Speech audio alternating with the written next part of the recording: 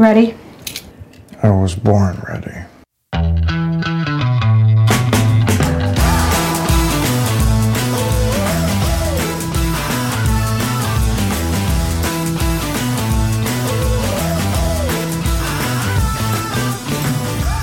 Welcome to Advisory Opinions. I'm David French with Sarah Isgur. And welcome to the first Advisory Opinions of 2023. I hope everybody had a great holiday season. We're back, we're rested, we're ready. And we've got SCOTUS, we've got 11th Circuit, we've got a weird case involving a comedian, Jeff Ross. We've got a lot of stuff to talk about, but we'll start off with Title 42.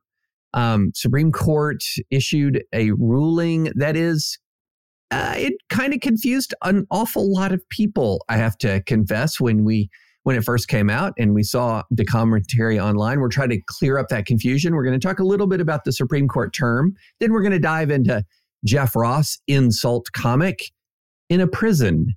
And are there legal ramifications of that? And then there is a big case en banc out of the 11th Circuit involving bathrooms and transgender students. And if we have time, we're going to get to a discussion of a federal case over a MAGA hat. So that's a lot. But let's start off with Title 42, Sarah. There was a district court opinion or district court order that essentially stayed the revocation of Title 42. And again, Title 42 is the shorthand reference to the use of pandemic or the use of the pandemic and the existence of the pandemic to tighten controls at the border. So that's the sort of the shorthand version of what Title 42 is. And I'm just going to read it, Sarah, and if you could translate, and then we'll get into the dissent. Right. So here we go. The application for stay pending certiorari presented to the Chief Justice and by him referred to the court as granted. The November 15, 2022 order of the United States District Court for the District of Columbia is hereby stayed. Applicants suggested this court treat the application as a petition for writ of certiorari. Doing so, the petition is granted. The parties are directed to brief and argue the following question: whether the state applicants may intervene to challenge the district court's summary judgment order. The stay precludes giving effect to the district court order setting aside and vacating the Title 42 policy. The stay itself does not prevent the federal government from taking any action with respect to that policy. The court's review on certiorari is limited to the question of intervention. While the underlying merits of the district court summary judgment order are pertinent to that analysis, the court does not grant review of those merits which have not yet been addressed by the Court of Appeals.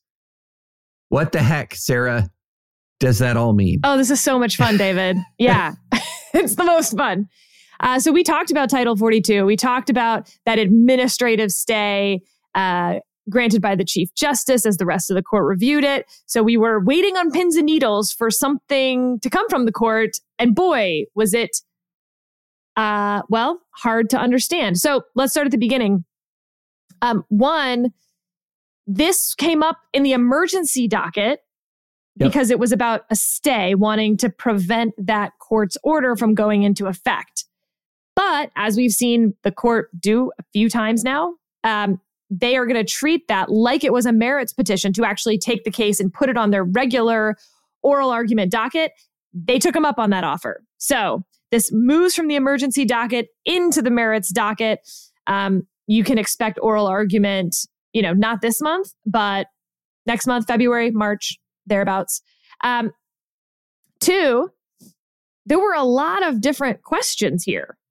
And again, we've talked about some of these, but is the pandemic over? Can you still use Title 42 at the border? Right. And if it's over at the border, is it over for student loans? I mean, you have the Biden administration, specifically the Solicitor General's office, kind of twisted into a pretzel at this point on where pandemic is still happening and where it is not. This was a case where the administration said the pandemic is over. The Supreme Court's like, yeah, look, that's going to be somewhat relevant, maybe, but that's not what we care about. What we care about is the issue on who can intervene when an administration, I'm trying to think of the shorthand way, but circumvents the Administrative Procedures Act by using a court order to get what they want. And so we had this in that San Francisco case on the public charge issue, where the Biden administration doesn't want to have to go through 2 years of APA shenanigans to withdraw the public charge rule, even though the Trump administration had to go through the 2 years to put the public charge rule into effect. And so they have friendly plaintiffs that they have is the wrong way to phrase this. Friendly plaintiffs bring a lawsuit. The government is ruled against by a court who then issues a nationwide injunction. Well, if it's the outcome you actually want, why would you appeal that? Do you appeal? So they don't. And then states want to, quote unquote, intervene. They want to defend the public charge rule and appeal it. And that case did get oral argument granted, but in the end it was dismissed as improvidently granted. So they are actually only taking that question on Title 42. The DC District Court who heard this case said that the 19 states who wanted to basically appeal this and be part of this litigation, no, they said no to those states. And so the Supreme Court finally is going to address that. I think, as you can imagine, David, high likelihood based just on the fact that they granted this and that limited it to that question. High likelihood the answer is going to be yes. States will have the ability to intervene, which creates all sorts of downstream shenanigans. But the problem is there's shenanigans either way. As I said, all of a sudden you don't really have to follow the APA's Administrative Procedure Act anymore, as long as you can find one district court in the country to do it for you with, a wave of a hand and an opinion. That's much shorter. So even though the outgoing administration has to spend all this time following the APA, an incoming administration can snap its fingers to change the policy. However, one more thing to note, David, is that line, this stay precludes giving effect to the district court order setting aside and vacating Title 42, i.e., Title 42 is still in place. The district court had said it had to be wound down by basically the end of December. So that's gone. It's just on hold. It's frozen. Semicolon. The stay itself does not prevent the federal government from taking any action with respect to that policy. Okay, so what that means is that the Biden administration can still withdraw Title 42 at the border, except it says the stay itself does not prevent the federal government from doing that, but the Fifth Circuit sure did. So you have a Fifth Circuit opinion that actually is preventing the Biden administration from withdrawing Title 42 at the border. But the Supreme Court going out of its way to say, yeah, but we're not the ones doing that. That just already happens to be going on in different litigation. Because, of course, whether the implementation of Title 42 itself was arbitrary and capricious or violated the APA or whatever else is very different legally than whether the Biden administration followed the correct APA procedures, et cetera, to withdraw Title 42. So rescission, totally different legally than the initial implementation question. That implementation question is the vehicle by which this is headed to the Supreme Court. But David, we had some strange bedfellows in dissent. Yes, indeed. Justice Sotomayor and Justice Kagan would deny the application.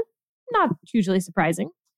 Justice Gorsuch, and with whom Justice Jackson joins, dissented. Bum, bum, bum. So this was a 5-4. Yes. And Gorsuch writes with Jackson joining, and it was really interesting. Here's a key part of the dissent. And this is Gorsuch writing again with Jackson. Reasonable minds can disagree about the merits of the DC Circuit's intervention ruling, but that case-specific decision is not of special importance in its own right and would not normally warrant expedited review. The D.C. Circuit's intervention ruling takes on whatever salience it has only because of its presence in a larger underlying dispute about Title 42 orders. And on that score, it is unclear what we might accomplish. Even if at the end of it all, we find that the states were permitted to intervene, and even if the states manage on remand to demonstrate that the Title 42 orders were lawfully adopted, the emergency on which those orders were premised has long since lapsed. So he's going straight towards what we've been talking about, Sarah. The emergency on which those orders were premised has long since lapsed.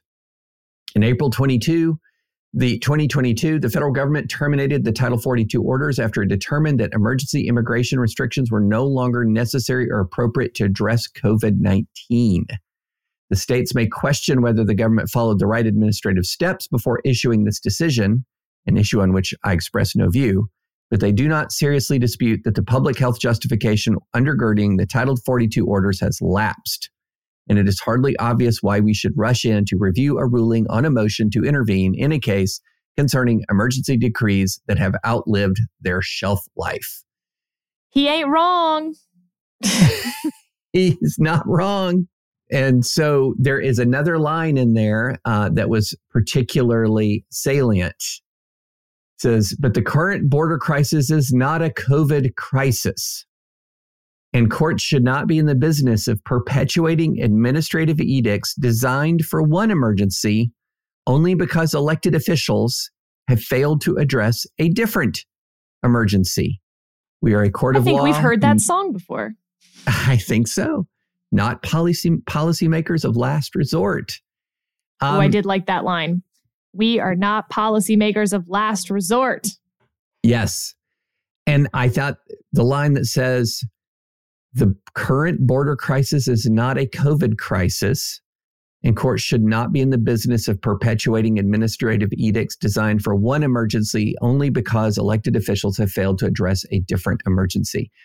So that's the only part I take a little bit of issue with, is the idea that when you put a stay in place because it meets sort of those legal standards, that you're perpetuating a policy when, again, the question that they are taking has nothing to do with this policy.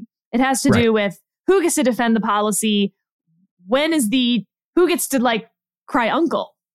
Yeah. And so I don't agree with that part. But at the end of the day, what's going to happen here, I think pretty clearly, is that states that align with the outgoing administration are now going to get to defend the outgoing administration's interests against the incoming administration that wants to flip things the easy way and will concede to litigation, basically. At the same time, there's no pandemic interest in continuing Title 42. The CDC has said so. The 19 Republican states certainly are going to have a hard time saying that the pandemic is so bad that they're against vaccine mandates in all forms, but also it's definitely still going on at the border. So in the end, this is actually going to look exactly like, I think, what Justice Gorsuch is arguing for. He just would change sort of the procedural order of this, allow Title 42 to expire while they address the 19 state issue, or wait for a different case, I think is probably more what he would be looking for. He's basically saying this isn't important, so let's let this pass. There'll be another one that comes right across the plate. Let's swing at that one instead. Not shocking that Justice Jackson joined from sort of the ends justify the means, but there's some lines in there that I was nevertheless surprised that she joined onto. Yeah. Well, and, she's joining into an opinion that says the emergency's over. Now, that has some relevance if you're going to be talking about the student loan case, which is predicated on the emergency, the same emergency that that justifies the existence of Title 42. So there's a lot of inconsistencies going on. And I felt like that line that I read, Sarah, and I'll say it again, courts should not be in the business of perpetuating administrative edicts designed for one emergency only because elected officials have failed to address a different emergency. Feels like he's ascribing motives a little bit there.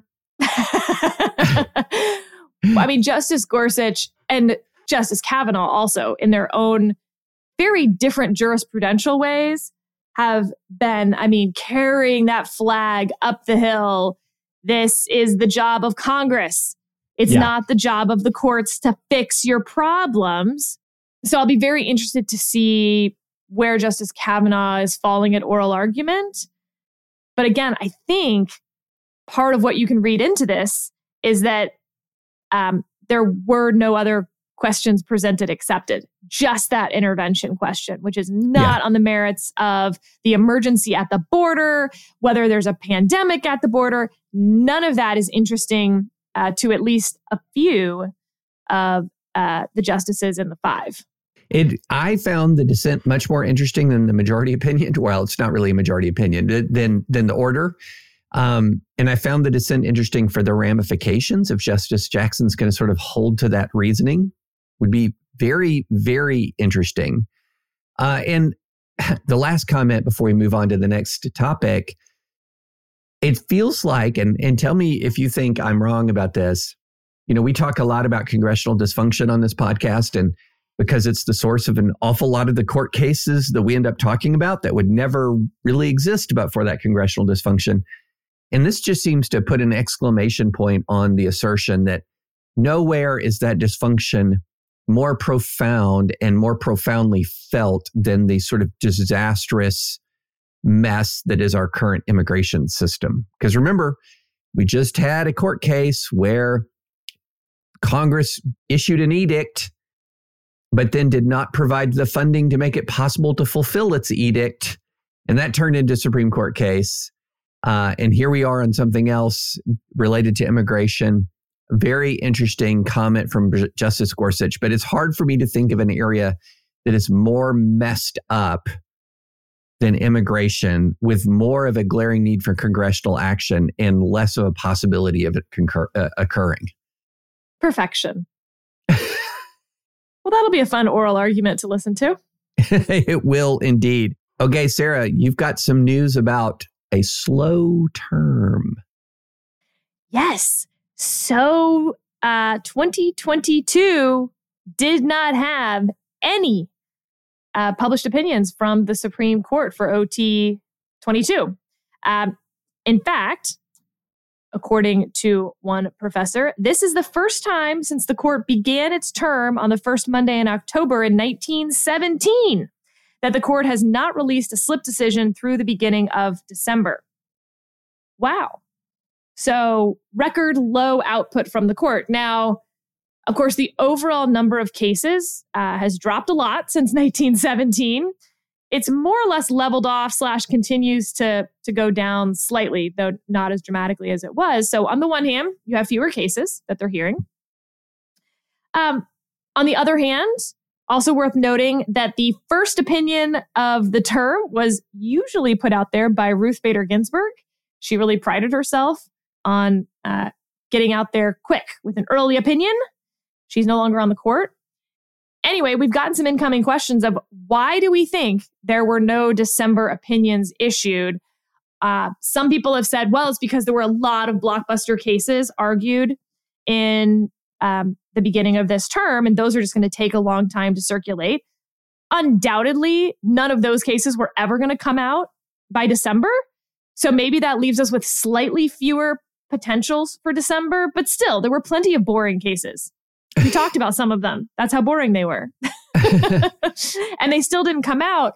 And so then the question is, why do we think none of the boring cases came out in December? And David, here's my hypothesis. These 9 justices don't care. Yeah. They'll all come out by June. It doesn't really matter. There's no distinction about getting out in December. So they'll just be more backloaded than they were because who cares?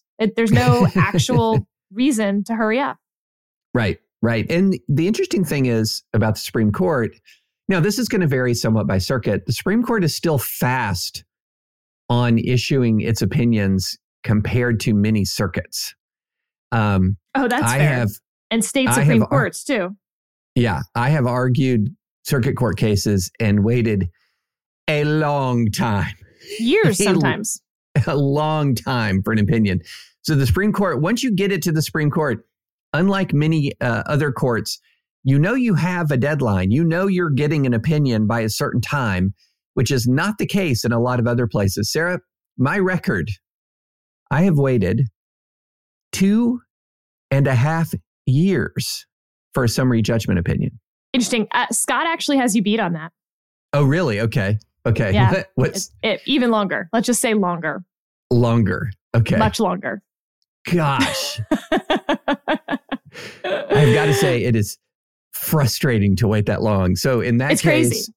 It was a 2.5 years, and we lost on summary judgment, appealed to the Fourth Circuit Court of Appeals, won at the Fourth Circuit Court of Appeals, came back, had a renewed motion for summary judgment that took almost another year.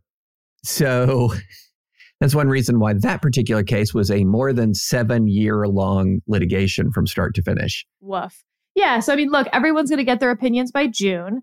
I also think there's an interesting, at least correlation, that those early decisions have waned at the time that the emergency docket and the cert before judgment transformation has increased.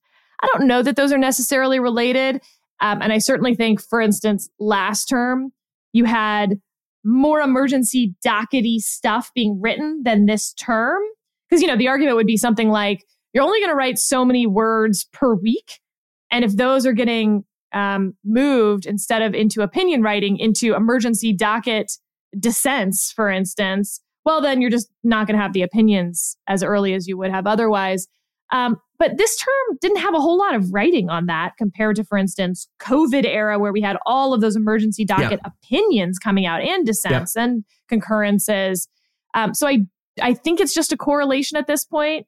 And I think the Occam's razor is that it just doesn't really matter. Yeah. But nevertheless, it was an interesting milestone, worth noting, and thank you for the questions. All right. So, Sarah, we've got a case where I think I regret to inform us, and I regret to inform you, dear listeners, that Sarah and I are, in all likelihood, I'm pretty sure, going to depart from the Twitter consensus on a case. And it sort of, over the holidays, kind of lit legal Twitter on fire. And the facts are these. I'm not going to read the extended part of this because it's kind of gets involved, but you have a guy who, at this point, it's not really questioned that he's a very vicious, he's a murderer. On the murderer scale, he's on the vicious side of the murderer scale. It's really gruesome, horrible facts about how this person killed, how a premeditated, vicious stabbing, shooting, awful. Premeditated, but random. Yeah. Which is also scary. Yes. There was no relationship. There was no beef. There wasn't anything particular he wanted to steal that we can discern, at least from any of the record. Yeah. Premeditated random killing in very, very brutal way. About to be on trial. And a comedian comes to the prison. The comedian is named Jeff Ross. And he's kind of an insult comic. And he came to a maximum security prison. And the goal was to have a comedy show. I mean, this was with Comedy Central, and he was going to talk to the prisoners, and he was going to make it funny. And so he was given access to the prisoners.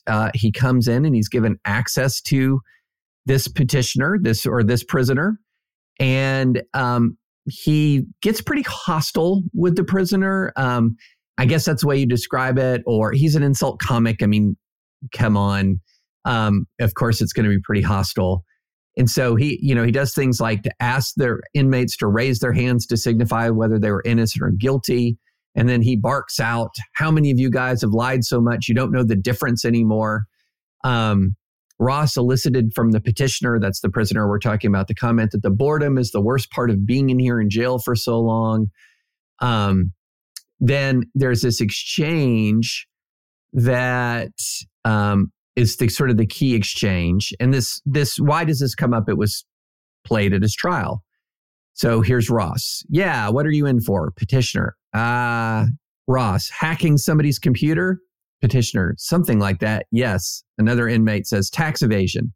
Another inmate says hacking being the operative word.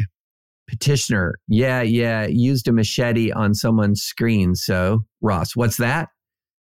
Petitioner, oh, used a machete on someone's screen. So, Ross, oh boy, Jesus. Petitioner, yep, stole a lot. Ross, he seems like a bleeping scary dude. I don't know what it is, man. Another inmate, he is. Petitioner, oh, come on. I wouldn't hurt a fly. Ross, what's that? I wouldn't hurt a fly. Ross, really? What about a human? Petitioner, they're annoying. Again, worth noting, there's actually no dispute over whether he is guilty of the crime. Right. No dispute. Yeah. So this does not go to, did he do it? Right. So this was for penalty determinations. Jury deliberates for about 7 hours, decides to, sentence him to death. There is a petition before the Supreme Court. And Sarah, your thoughts on this? Look, I think it's actually an interesting case, Mm-hmm. but I think in the end, while it presents a new question of a sort, it gets resolved in the old way, if you will. So we've talked about how you transform a private actor into a state actor. We talked about it in the Twitter context. And this is in Twitter talking relevant. I know, in talking about the Twitter context, we talked about Fourth Amendment, for instance, but this actually does come up a lot in jailhouse snitch cases, where a prisoner has made a deal with the government and then they try to go elicit information from other prisoners. Right. You're clearly an agent of the government in most of those cases where you have such a agreement, regardless of, for instance, whether the government says, go ask this specific question or we're trying to get this specific information.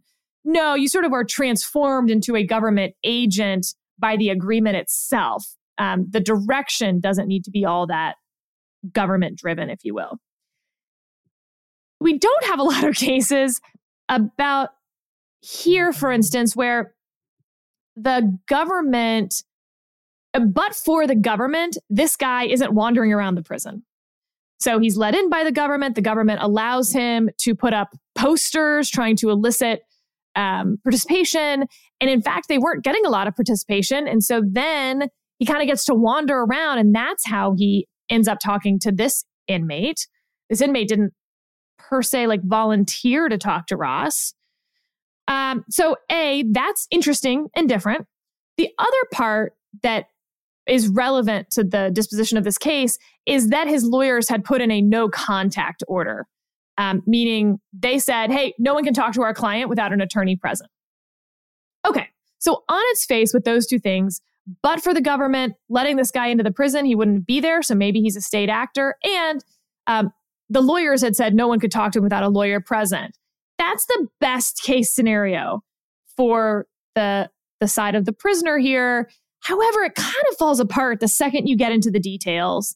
Of course, all sorts of things aren't possible without the government's help. For instance, you can't have visitors, any visitors, without the government. You can't use an email system or make phone calls. All of that is with government facilitation. And certainly the government, well, it's interesting. Certainly the government has been using incriminating information found through, for instance, phone calls that you make to the outside, as long as you're aware that those conversations are being recorded. If you've ever watched a police procedural or any movie about prison and they make an outgoing phone call, you'll hear that little recording at the beginning.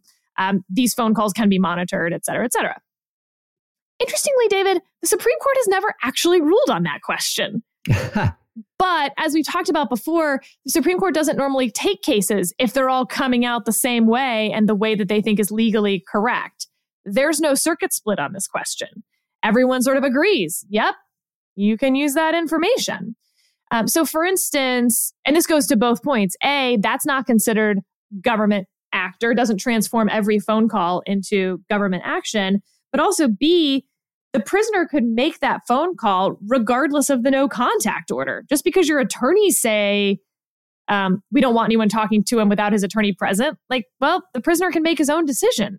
Again, without that state actor part, the police can't come back and talk to him. We know that. So I think this is a pretty easy case. I don't think the Supreme Court grants it, but I think that's a little bit of a closer call just because it's novel. But there's no actual circuit split. The novelty does kind of fall apart pretty quickly here. So I think this is leans no for me on the cert grant. And even if they grant cert, this was a death penalty case. I think that A, found not to be a state actor, B, doesn't violate the no contact order, and C, we haven't even talked about the harmless error standard, that even with all of these things, did it matter in the sentencing? You know, what you just read, while, you know, they used it at his sentencing, if it didn't matter in the sentencing, they're not going to overturn the sentencing. And so, you know, at no point was the guy like, yeah, I did it and I would do it again or something like that. Something the jury couldn't possibly have not considered in weighing their decision. There was plenty of evidence, as you said, David. This was a ruthless, premeditated, random murder of a disabled veteran, stabbed the wife who actually survived several times in the throat. So there's at least enough there to say it was harmless error. So for all those reasons, I think the Supreme Court says no on granting. And I think even if they did grant, that everything about this is going to stand. What did you think, David? Much the same. And I realized that as I was sort of introducing the case, I didn't say what the actual legal claim was that his right to counsel was violated, his Sixth Amendment right to counsel. He was, in other words, this was being treated as if, or they're trying to treat it as if he was being questioned without his attorney present in violation of his Sixth Amendment right to counsel. And Sarah, I'm with you. I don't think there's any argument here that Jeff Ross was brought in as an agent of the government. He was granted access by the government, but entertainers come into prisons not infrequently. You know, one of the most famous albums out there is Johnny Cash performing in Folsom Prison in California. You know, entertainers come in, they talk to prisoners. They have camera crews with them often when they talk to prisoners. If somebody confesses to a crime to an entertainer on camera, well, that's just kind of too bad for the prisoner. I mean, nobody's making you talk to the entertainer. But I really want to zero in on the harmless error part of this, because when I saw this first sort of teased, you know, you see the Twitter tease, like, oh my goodness, the thought was, well, what did he say? If you're filing in a SCOTUS appeal, that must have been awful.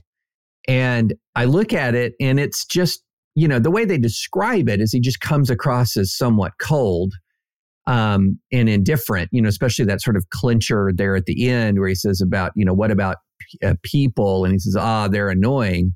And that's all cold. But look, the facts of the case are so much more brutal than any sort of impression you would gain from this quick interview with Jeff Ross. I mean, that's where I've zeroed in here was, number one, it really seems really tough to sort of say that Jeff Ross was acting as an agent of the government just by being an entertainer granted access.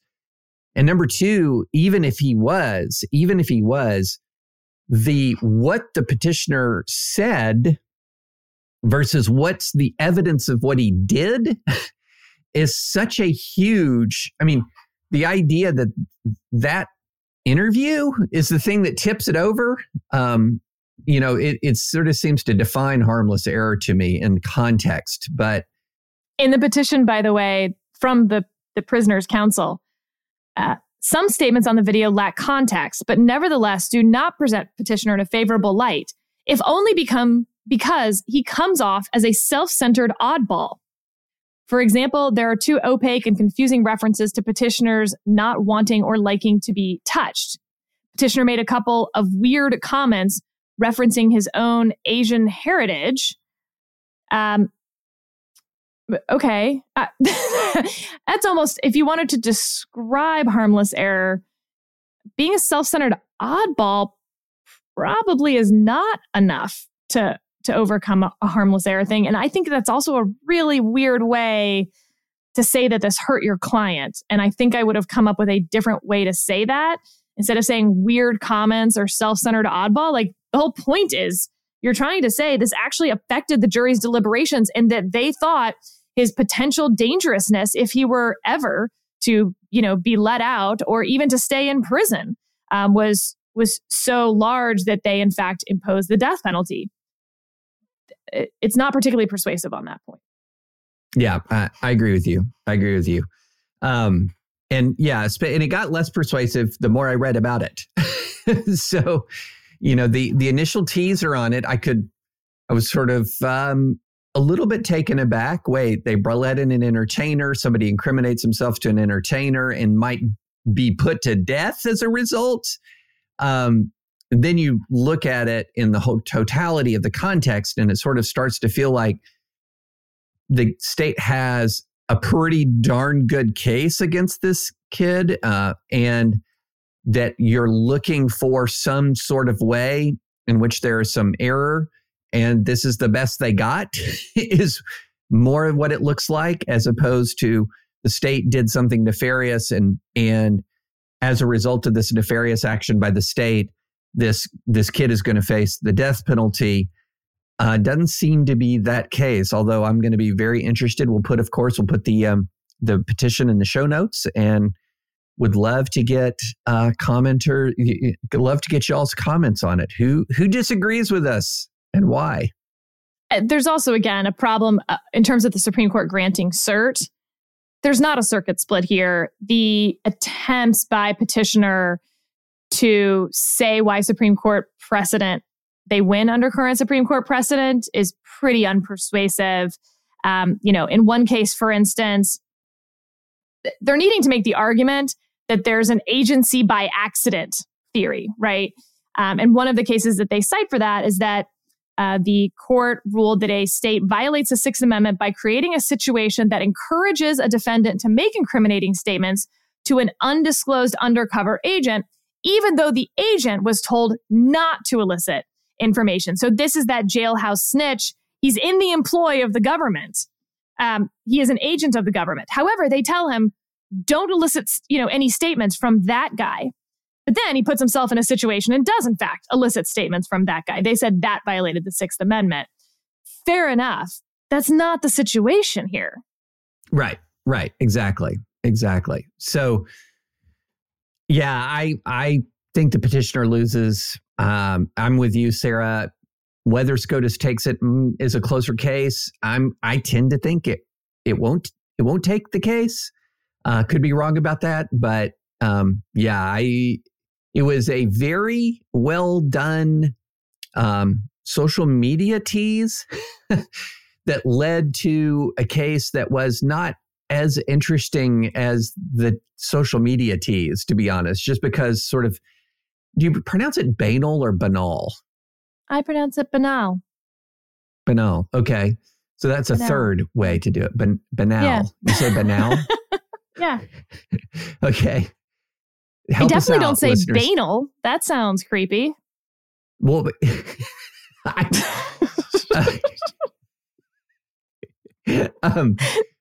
David's giggling. I know. Banal. It's called the way I've always pronounced it. But it was banal. I mean, well, anyway, the interaction was banal. Whatever it was, that's what it was. All right. Shall we talk transgender en banc? David would like to leave this conversation immediately. The only other thing worth noting is just, these have to be, for the Supreme Court to take it, you're looking for a circuit split. You're looking for something so unique that it needs to be addressed by the court, such an egregious lower court opinion, or that it's, a good vehicle in some ways procedurally. This just doesn't meet any of those. However, given all of that, given what a poor vehicle it is procedurally, no circuit split, not a particularly crazy underlying decision. I will give kudos to petitioners' lawyers for acting absolutely in their client's best interest, ginning up a lot of interest on this case that otherwise would have flown under the radar. So special shout out to Mackenzie Edwards from Cleveland Christ. I hope that the other partners, et cetera, at her law firm take notice of the big favor that she did for their client here. Yes, no, there is absolutely no question that his counsel has generated an enormous amount of sympathy for their client. So yeah, good on them. That's their job. Yeah, that's their job. Representation, and I like it and I applaud it, even if I think they lose this one. All right, shall we go on to bathrooms? Oh, David, I hate this case. I know. I did not enjoy this case. No. All right, you introduce it.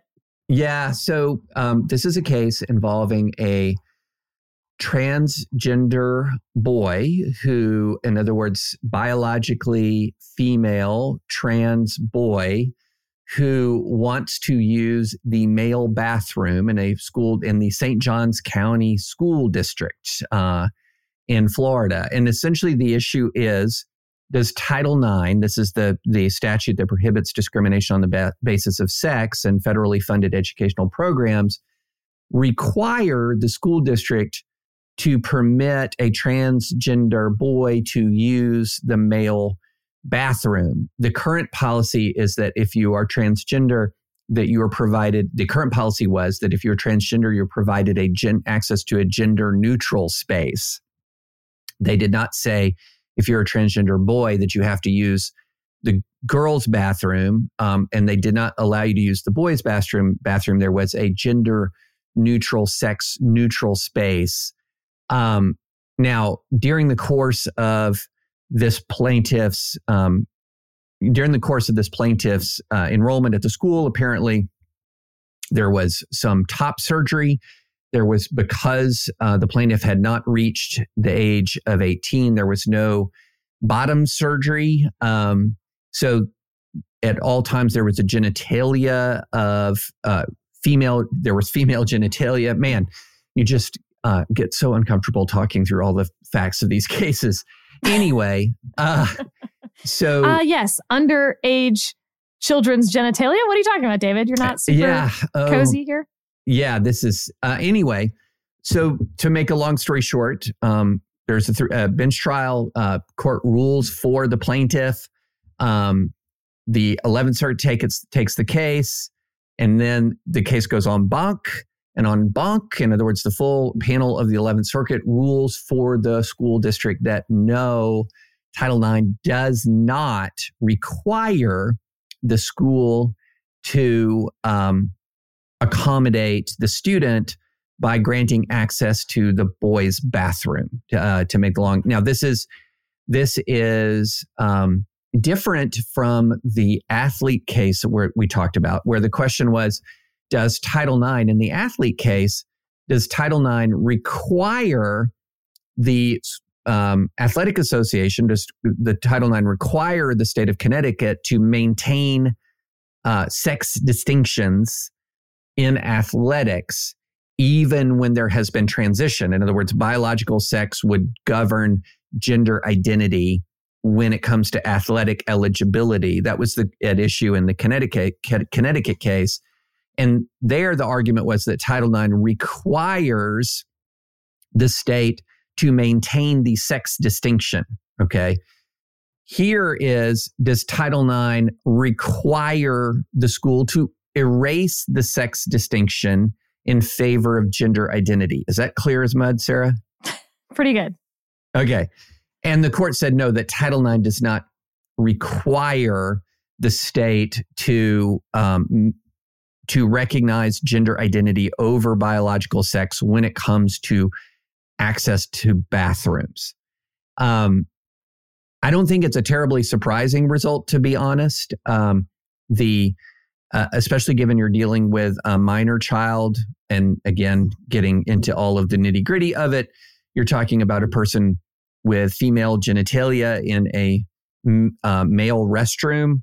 And does the law require the school to open access to a male restroom to a person with female genitalia? That would be a big move on Title IX if that was held to require the school to open access of person who has genitalia of one sex to gain access to the bathroom of the opposite sex.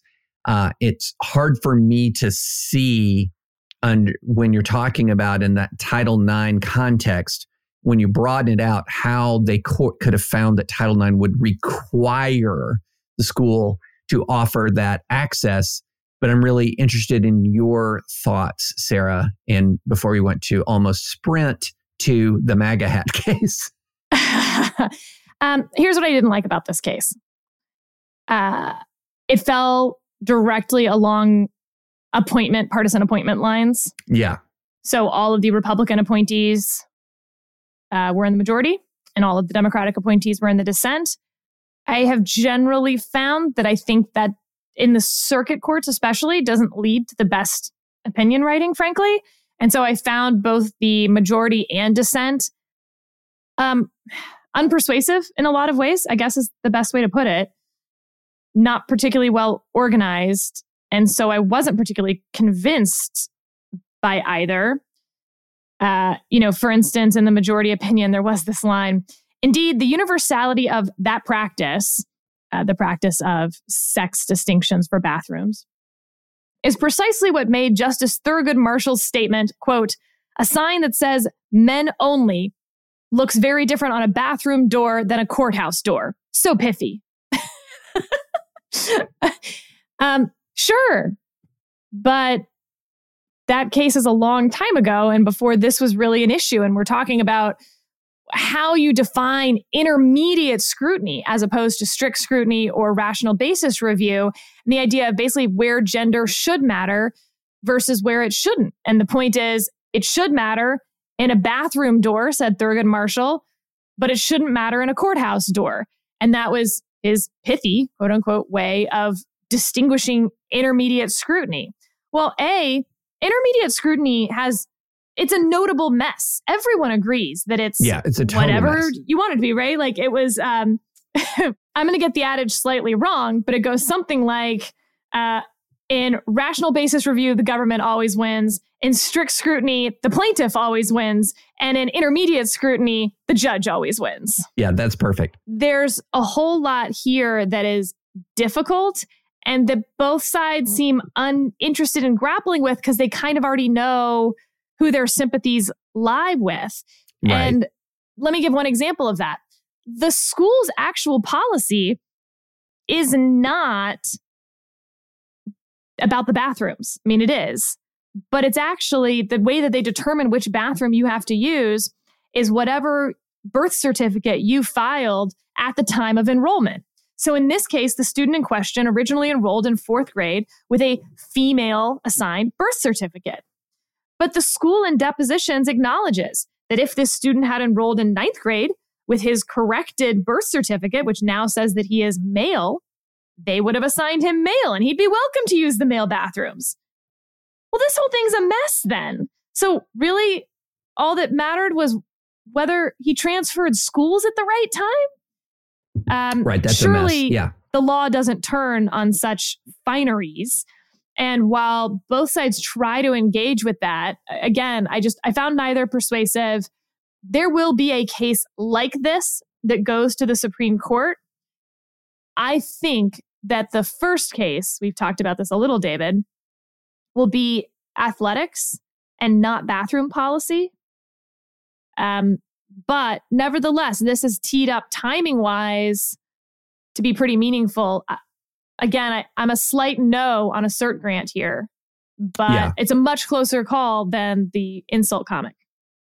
Yeah, no, I agree with you. The policy was a bit of a mess. And that's why I really emphasized that what was at issue here is what does Title IX require, as opposed to sort of what is Title IX requiring a particular kind of bathroom policy. And that I think is going to be the question that's going to be very difficult to ultimately tease out here. Because on the one hand, I guess the better question is, what kind of zone of discretion exists with Title IX? So in other words, can you say, okay, it's a birth certificate policy, or it's a sex assigned at birth policy, or it is a gender identity policy? Are any of those Title IX required versus within the zone of discretion that exists under Title IX, you have that discretion to enact that policy?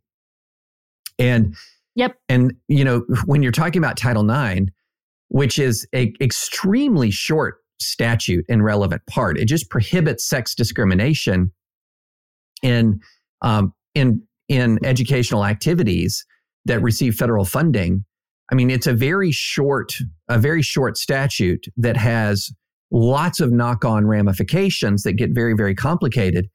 But finding in that very short statute that there's going to be a quite specific way in which schools are going to be required to respond to, questions about sex and gender identity and access to intimate spaces, everything from bathrooms to sleeping arrangements and overnight trips to athletics.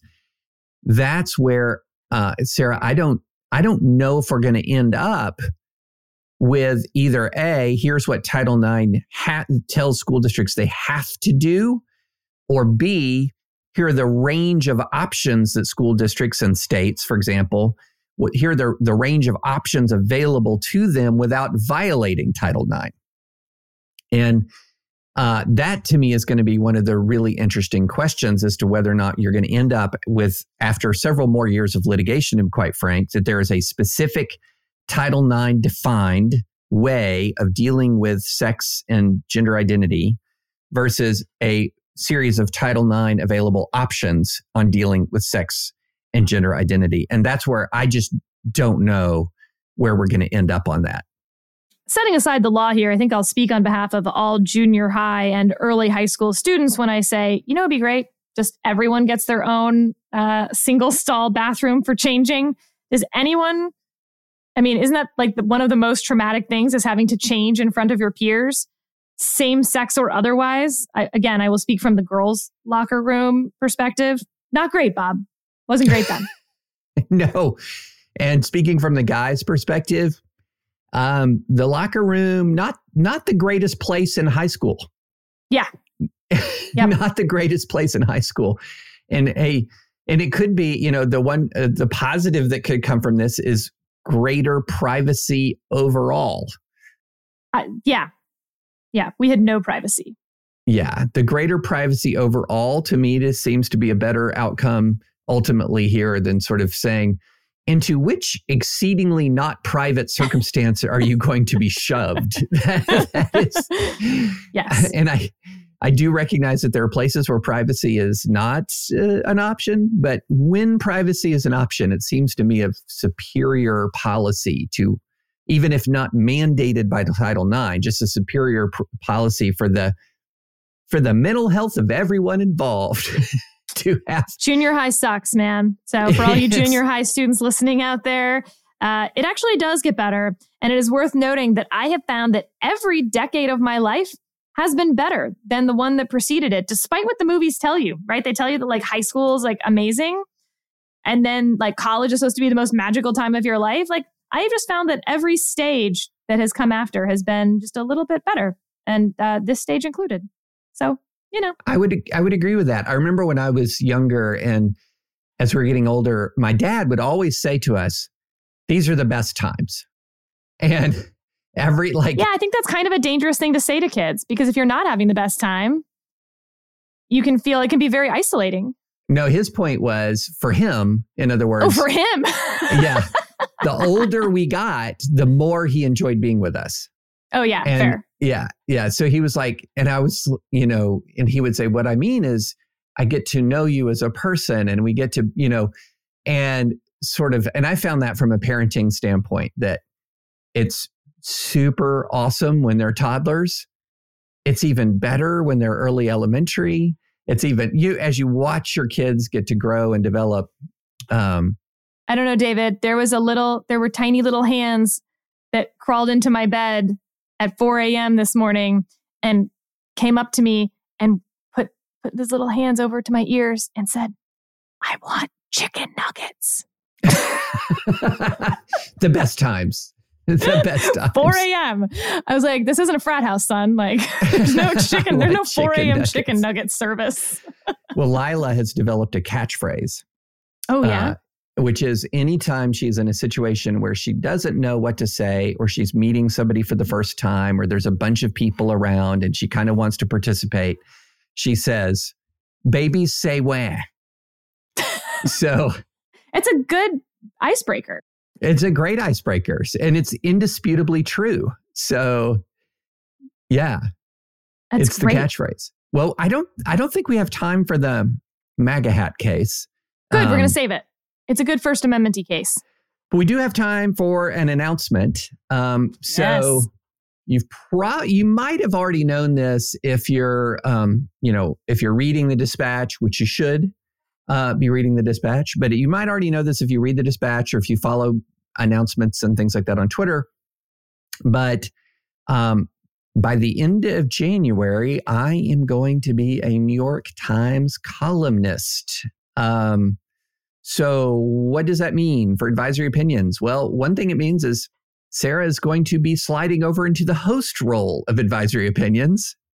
I am going to be, we're still doing it. We're still doing Advisory Opinions, but the only change you'll notice is Sarah's going to slide over into the host and conductor role of the podcast. But as far as my writing is moving over exclusively to the Times. So no more Dispatch newsletters and no more newsletter from The Atlantic. So this is something that came up kind of like out of the blue over the holiday. And so that is happening. And for Advisory Opinions listeners, very little change for you guys. But if you're a Dispatch member, you'll be seeing less of me, but none of me, because Advisory Opinions, I still want to jump on Dispatch Lives when I can and do things like that. But so I'm wanting to maintain as much of a toehold as I can in the Dispatch, because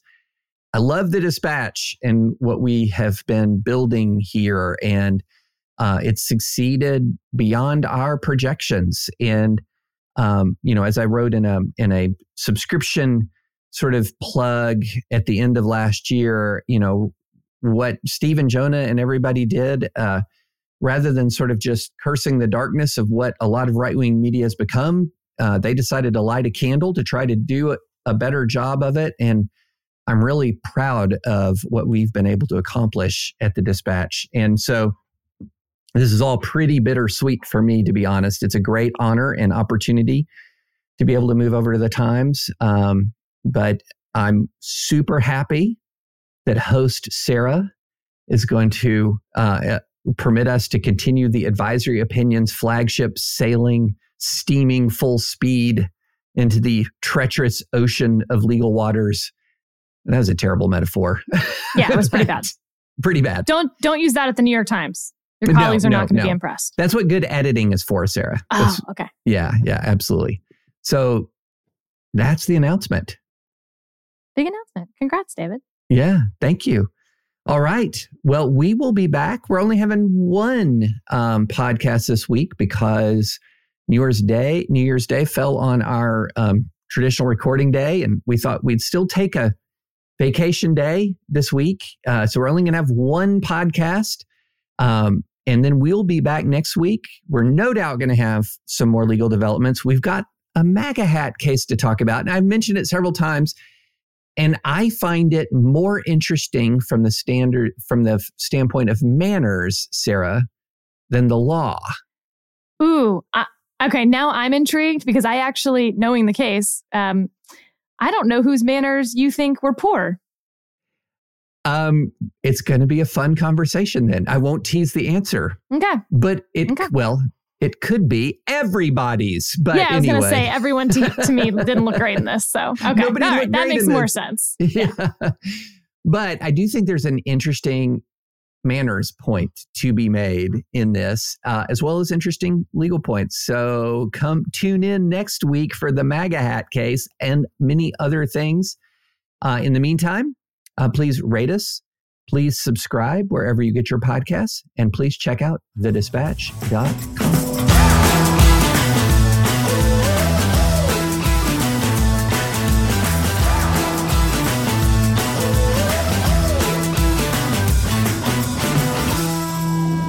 The application for stay pending certiorari. Let me redo that. That's not a word you really need to know how to pronounce on this podcast. Certiorari.